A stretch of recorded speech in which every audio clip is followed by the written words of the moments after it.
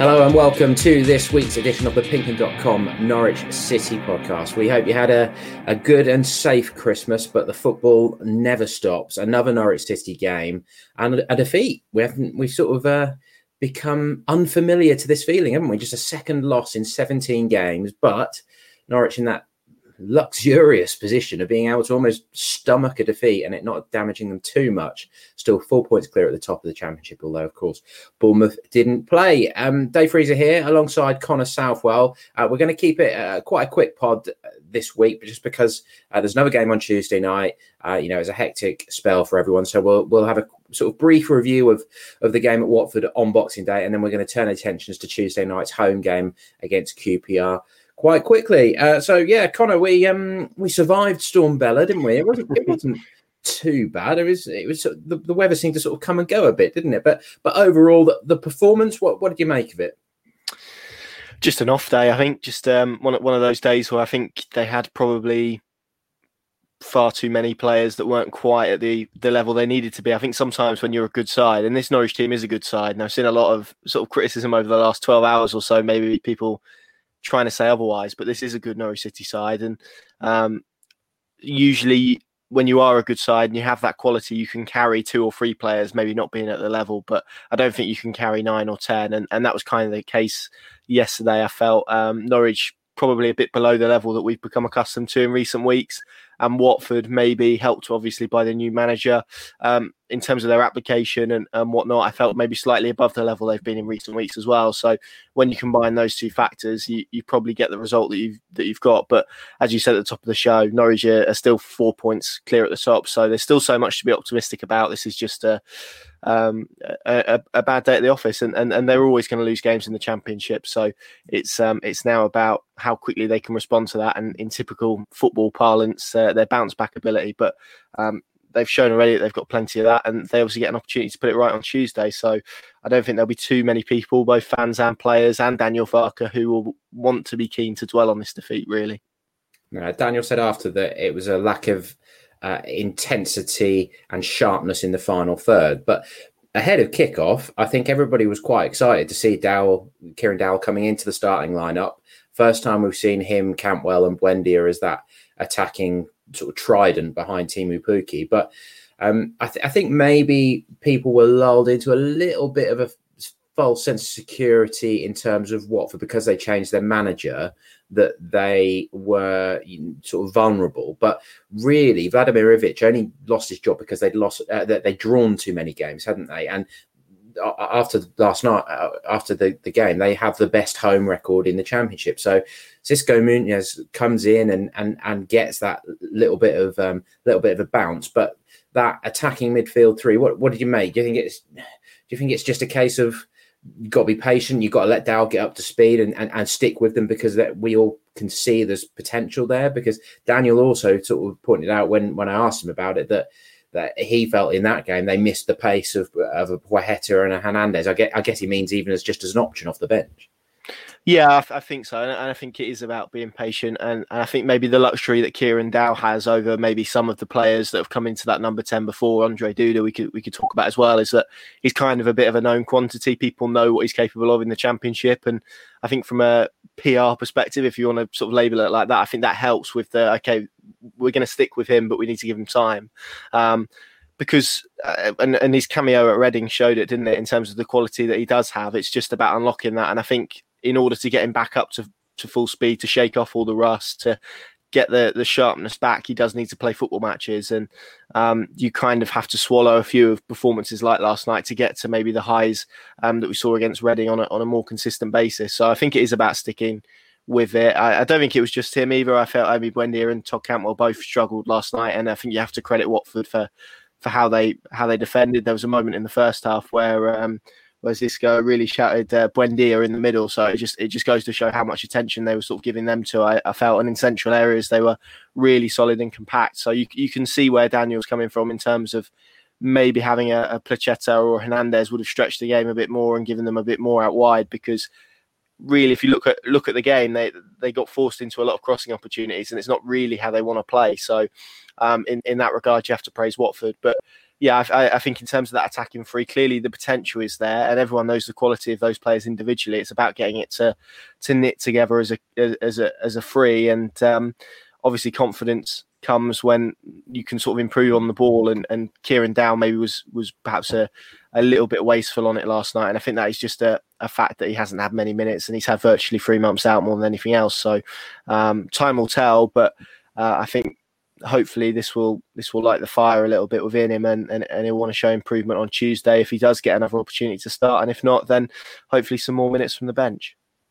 Yeah, I think we always knew this was going to be a tricky game. What surprised me a little bit was it felt like quite a battle of brains against brawn. Like, looking at Watford, they all looked big, strong players, whereas Norwich looked lean and tricky. There was more of a contrast of styles than I was expecting. And, first half particularly, they sat off quite a lot. They didn't press Norwich particularly hard. And Ben Foster a couple of times was shouting, "Wake up" to them. And Norwich were sort of being able to dictate it. But the goal, 39th minute, Ismail Assar, 30 million pounds of winger that they bought in the Premier League, Senegal international, isn't it? And it was a goal that we just haven't been familiar with Norwich recently, really, have we? I know there was the Harvey Elliott one at Blackburn, which wasn't exactly much to write home from, and again came down that left, and Sorensen, but we'll come on to him sort of more in a minute. But it just felt like one where they sort of switched off a bit, didn't it?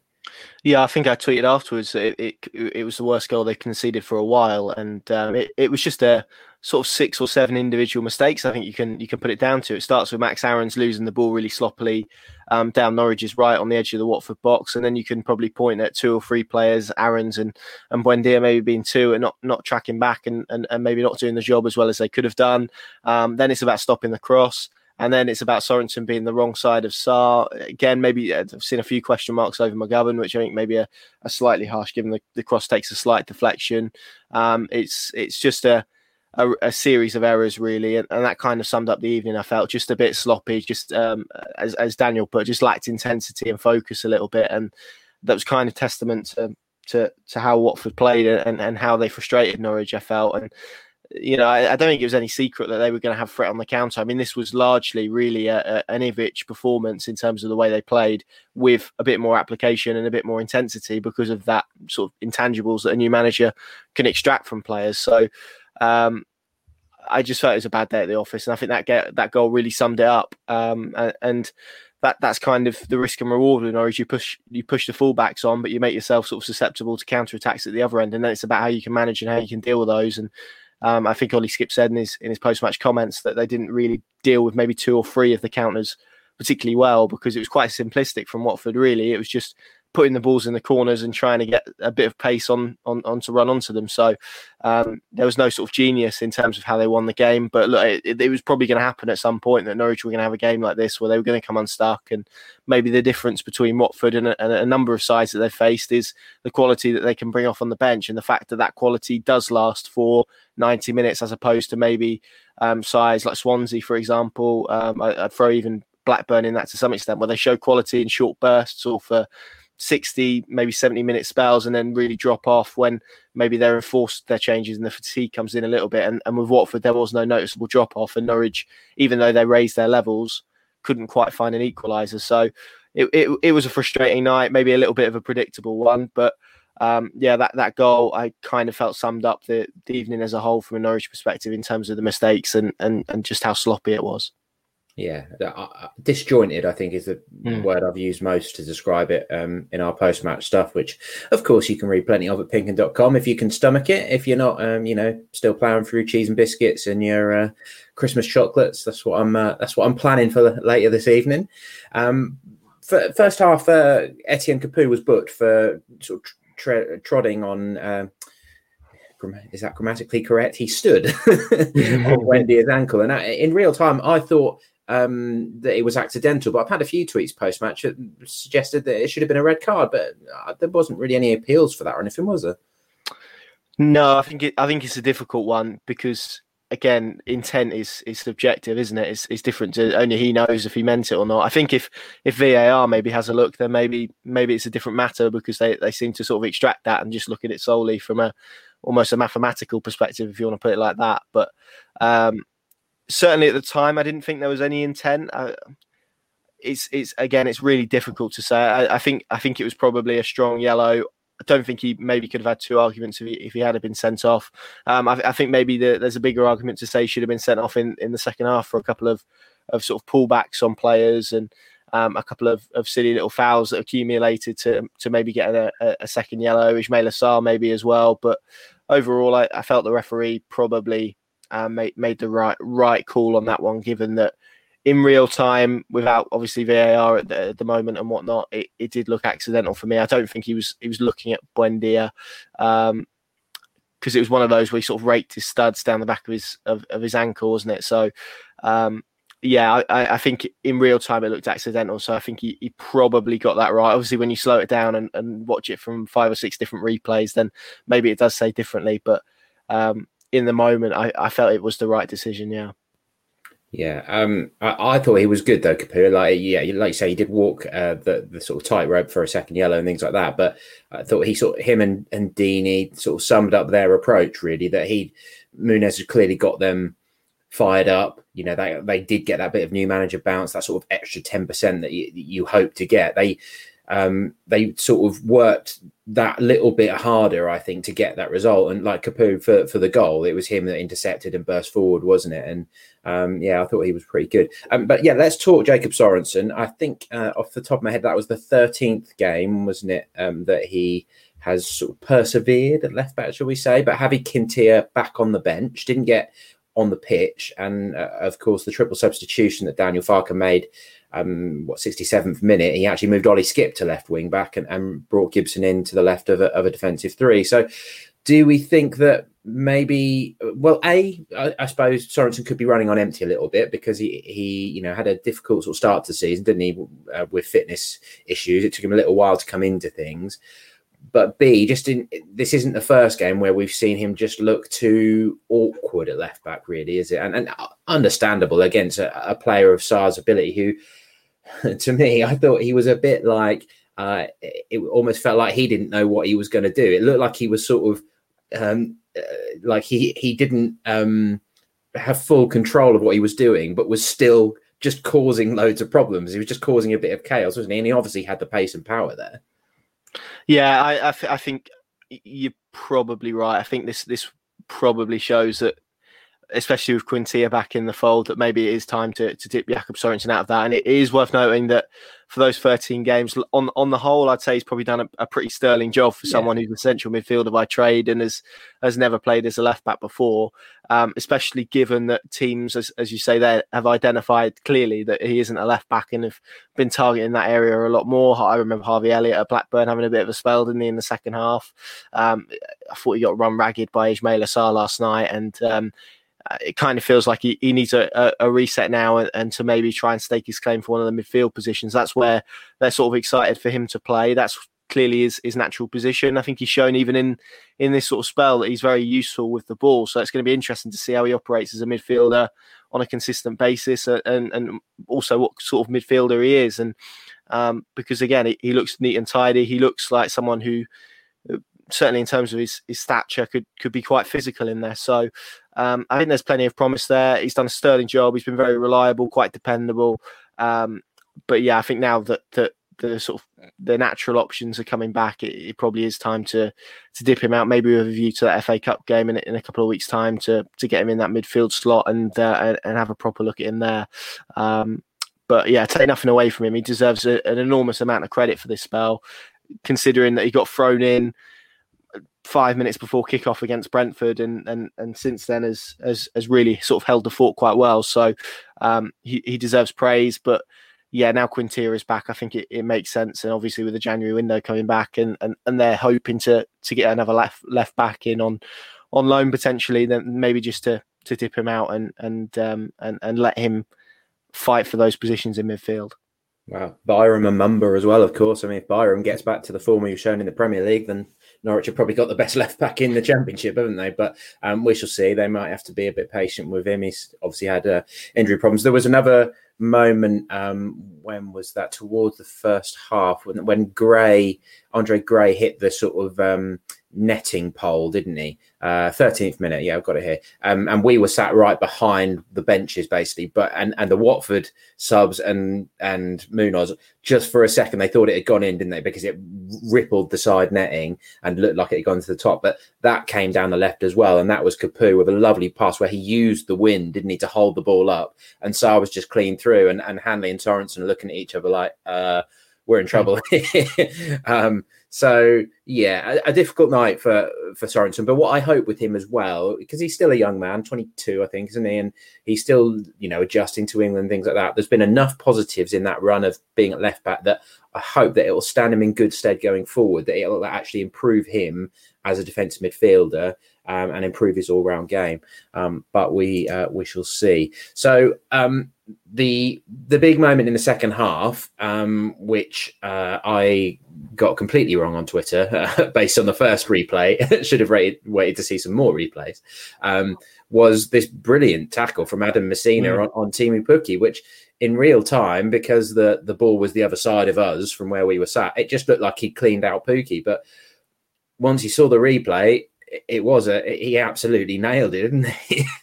Yeah, it was a fantastic challenge, and I think they were they didn't show the best replay in the press box because like you, I kind of felt from first glance that it was an absolute stonewaller. But yeah, having seen it subsequently, it was an excellent challenge, and there's some really good photos that our photographer Paul Chesterton captured of it as well. And again, that just summed up that sort of extra 10% that we've been talking about from Watford's perspective, because it looked for all the world like Timu Pukki was just going to slot that in. And maybe it's kind of speaking about him as well a little bit, that he kind of hesitated, took that second or half a second or whatever just to think about it a bit more, and didn't quite get the shot away in time, and then it was an excellent challenge. So yeah, I think probably the two penalty appeals, if you want to call them that, I think the referee got both of them right actually. And in general, I think there's probably a stronger argument about Capoue and Sarr maybe not being sent off for second yellows. And from there, you don't know how it impacts the game. But yeah, that kind of summed up Watford's approach to it last night. Very resilient. They were really compact centrally. They didn't give Norwich any space in those sort of central areas where Buendia and Cantwell like to find pockets and like to play it, and just really frustrated them all evening. And that moment really was the first time that we saw them thread a ball through, and that was Vrancic to Pukki, wasn't it? And that was really the first time that they cut Watford open all evening, really. All of the rest of the chances were either from distance or from crossing opportunities. So that kind of shows how successful Watford were in terms of their defensive approach and how they frustrated Norwich. And I think, when Pukki, Buendia, Max Aarons as well, who's usually Mr. Consistent for Norwich, when they aren't quite at the level that maybe that you typically expect from them, that maybe it's not your night. And I think that was just the case for Norwich. It just wasn't their evening. And maybe there's more to say about the blue kit and Norwich City on Boxing Day. Yeah, I don't think they've won in any of the change kits yet, have they? So they wore the petrol blue at Luton in the Cup and Brentford. The third kit, the sort of black and multicoloured one, that was at Luton in the league, wasn't it? And then the petrol blue again last night. And yeah, so that's not been going too well. I wonder if there's some kind of weird psychological thing there about playing such bright kit normally in yellow and then going to sort of dull colours, which actually subconsciously almost they don't pick out their teammates quite as well. I don't know, maybe I'm reading too much into it, but just when we were talking there about the Pukki incident and about that one I mentioned where Watford thought it was in, that's something that I often think gets sort of forgotten about in normal football times when you've got a crowd in the stadium, is that we all evaluate football, don't we? And we all talk about it and analyse the game, but depending on where you've watched the game from, you can have a completely different view, can't you? If you sit at sort of pitch level at Carrow Road, or Old Trafford, for instance, where they have that massive camber on the turf and stuff, if you're in the front row, your view of the game is so different to somebody who's watched it in the front row of the top tier behind the goal. And we all talk about the same game, but we all essentially in real time had a different view. But anyway, I digress. I'm going too deep. It's it's that time of year. Maybe there's still a little bit of Christmas beer in the system. Daniel did make a triple change, didn't he? 67th minute, as you say, Vrancic came on, brought Gibson, Hugel on as well for Cantwell, Dow and Sorensen, switched to a 3-5-2. And to be fair to Farke, that did work, didn't it? Because just before that, there'd been, I think it was 5 consecutive corners, wasn't it, that Norwich were just scrambling away, and Watford had got completely on top. So I thought Vrancic was pretty good, actually. When, as you say, lovely ball for the penalty incident with Pukki. Has he probably forced his way in? We did see Lucas Rupp at the end as well, didn't we? McLean wasn't as good as he was against Cardiff, although I thought he was decent. But Rupp was playing at a very high level before he got injured.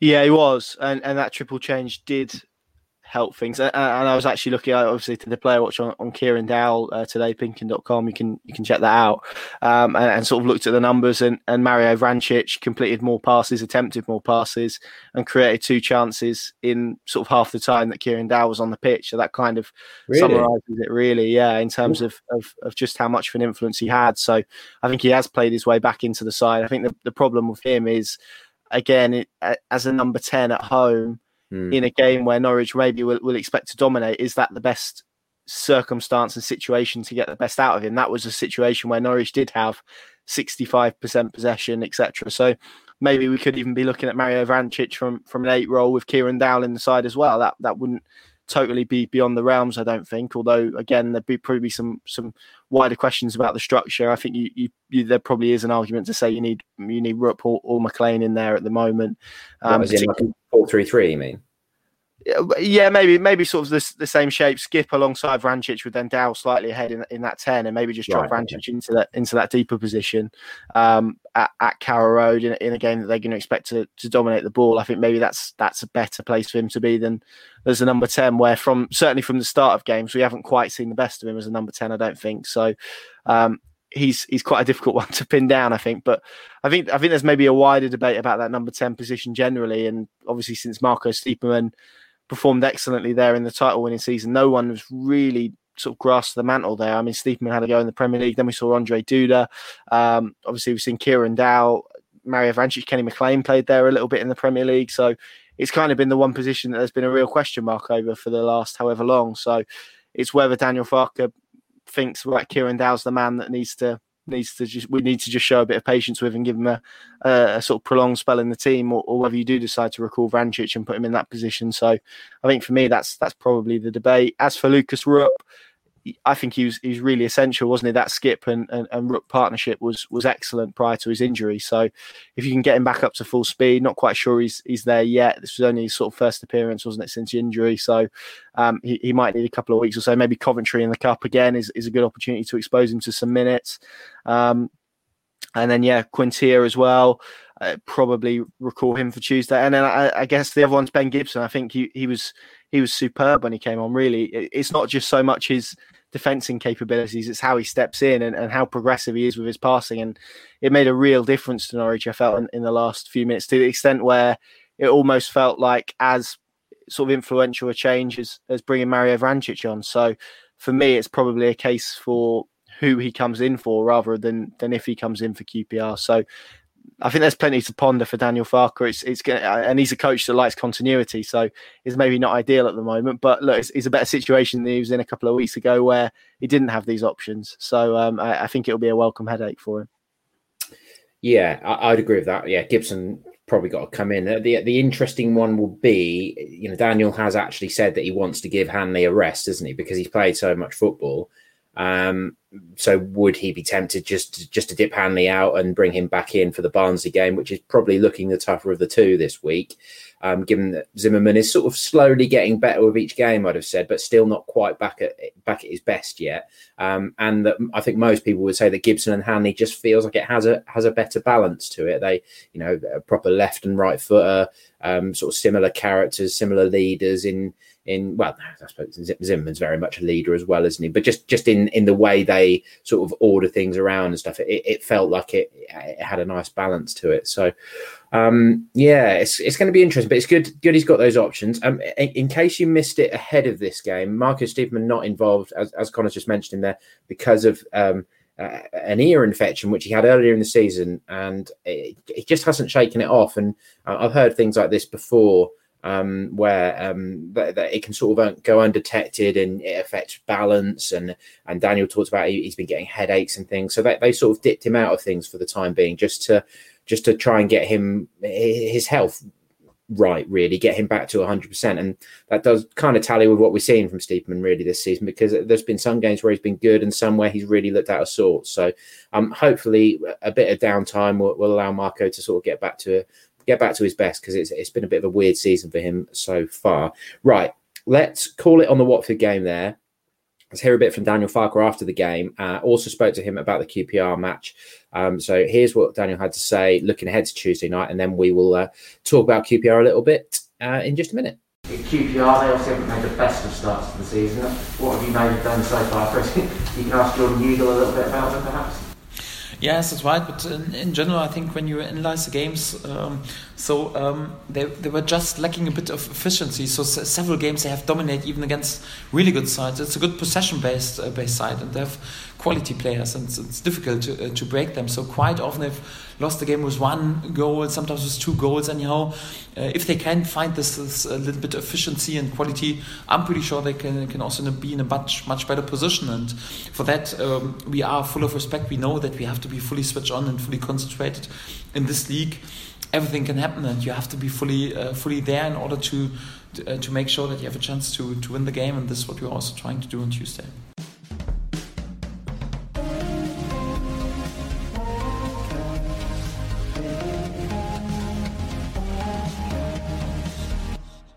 Right, so yes, Daniel very much giving QPR the respect there. Now, I hadn't realised that their form was quite as dodgy as it was. I've got it in front of me here. It looks like they've only scored 2 goals in their last 6 games, and 4, 5, 6, 7, 8, 9, 10, and 1 win in the last 10. So they have dropped down the division, but with Mark Warburton, they're a team who want to play possession football and they want to play attacking football, but that could just play into Norwich's hands, couldn't it? Yeah, it could. I think those sort of statistics you've said there make me think that maybe it's going to be a very similar game to what we've seen at Carrow Road this season in terms of just the team sitting in and counter attacking. But you're right. I guess it depends how sort of wedded Mark Warburton is, and I think we've seen in general that he's fairly. He's fairly ideological in terms of the way he plays and how wedded he is to his philosophy. So I think I'm expecting to see maybe a bit more ambition from QPR than what we've seen from some sides that have come to Carrow Road this season. And I think that does play into Norwich's hands, because that will mean space for Emi Buendia. It will mean space for Todd Cantwell, and it will allow those players to get to find pockets of space. And we saw against Cardiff how deadly and how devastating they can be if they're given those. So it kind of feels perhaps more so than some games at Carrow Road, like it's kind of set up for Norwich, but equally they're going to have to perform, because QPR still, and even though the form book is not particularly healthy reading for them, they've still got Bright Essay Samuel, who's a very good player. They've still got some very good attacking options, and they'll be keen to turn that around. And you know, any team coming to Carrow Road at the moment, Norwich is kind of the scalp, isn't it, of the division. Teams come there and look to pick up a result.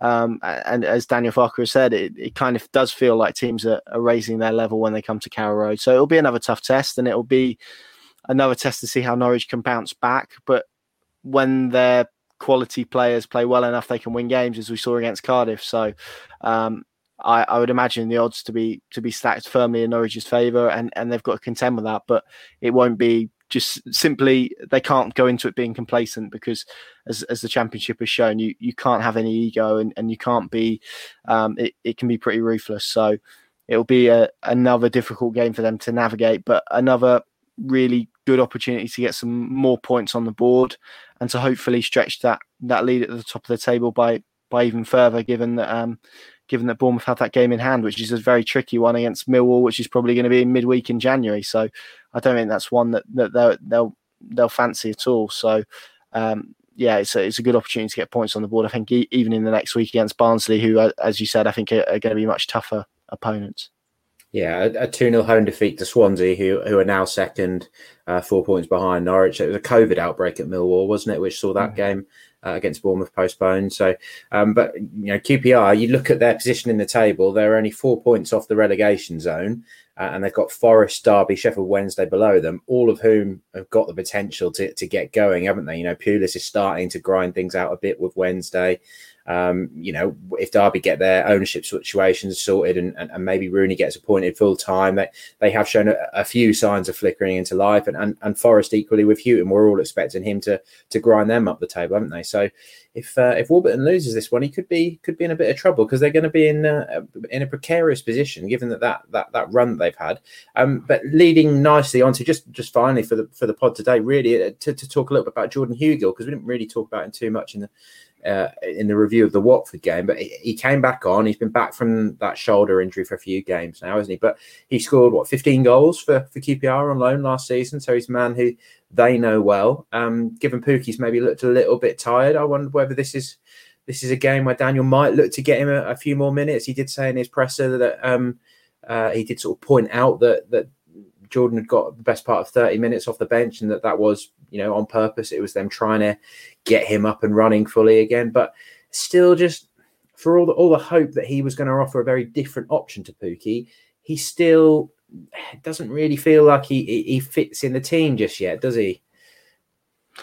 No, he doesn't. It hasn't really taken off yet, and that's not to say that it won't. It might click at some stage, but yeah, at the moment it kind of feels, I think I described it in my match verdict as like putting a bull in a ballet is kind of how it feels. It just feels like a bit of a stylistic clash at the moment, and it kind of feels like he doesn't quite know how to get the best out of this Norwich City team, and the Norwich City team don't quite know how to get the best out of him either.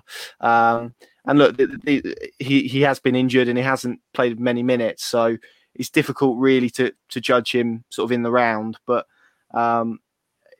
you do get the sense there is improvement to come, and hopefully that is the case. And maybe he just needs a goal. He just needs something to sort of hit him and bounce in, and that'll be him off and running. But yeah, this I think you're right. I think this could be a really good opportunity against his former side. He'll know those defenders. He'll know their strengths and weaknesses. It sort of pitted his wits against them in training a lot last season. So that could be a really sort of useful tool for Norwich City to have at the top end of the pitch. And then it's all about the sort of service they provide. If Quintia comes back into the side, then that's a very good crossing option from the left as well, which you have to say would favour his style of play. So I think it would be a good opportunity for him to get maybe some action from the start, maybe just to dip Teemu Pukki out, especially given the events that have gone on in his life and maybe how sleep deprived he is. But I think now you've said that, I think I've probably been persuaded to give Jordan Hugill a start on Tuesday as well. So I could feasibly see that being a situation, but equally there's part of me that can't see Daniel making 4 or 5 changes to that side, but who knows? You never know. At the moment, it's about managing your squad, isn't it? Particularly about with the schedule and whatnot. So, hopefully they can get a tune out of him, because clearly, again, he's another one like Kieran Dowell who has proven that he can do it at this level, and that kind of helps with the patience you get with it, I think, a little bit. So now it's just about service, and Norwich City make sure that they find him in the right way and play to his strengths, which again is very, very different to Teemu Pukki. So.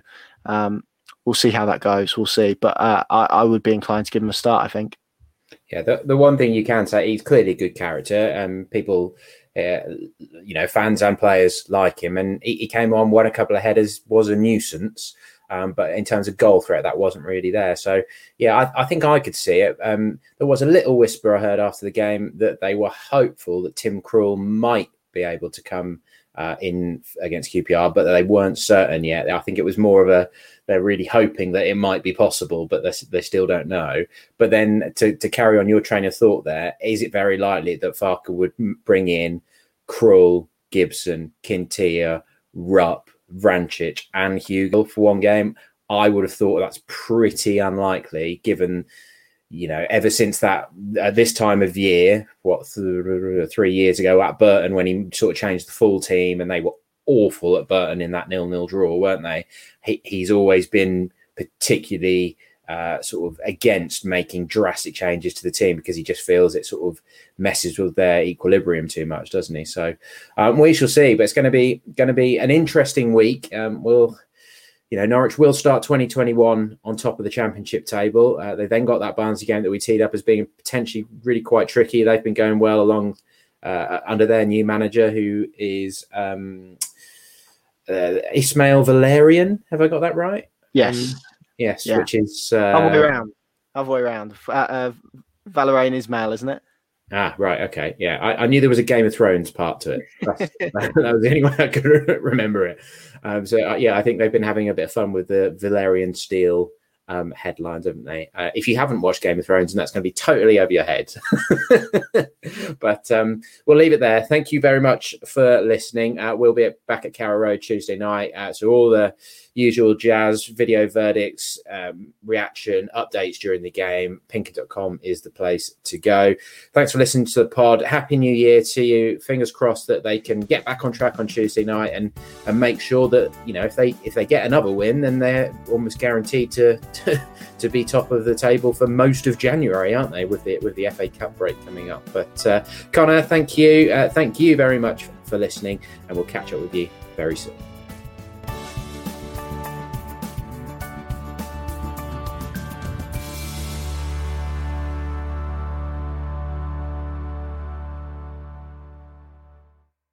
From true crime to football, Brexit to folklore. For more great podcasts from Archant, head to audioboom.com/channel/Archant.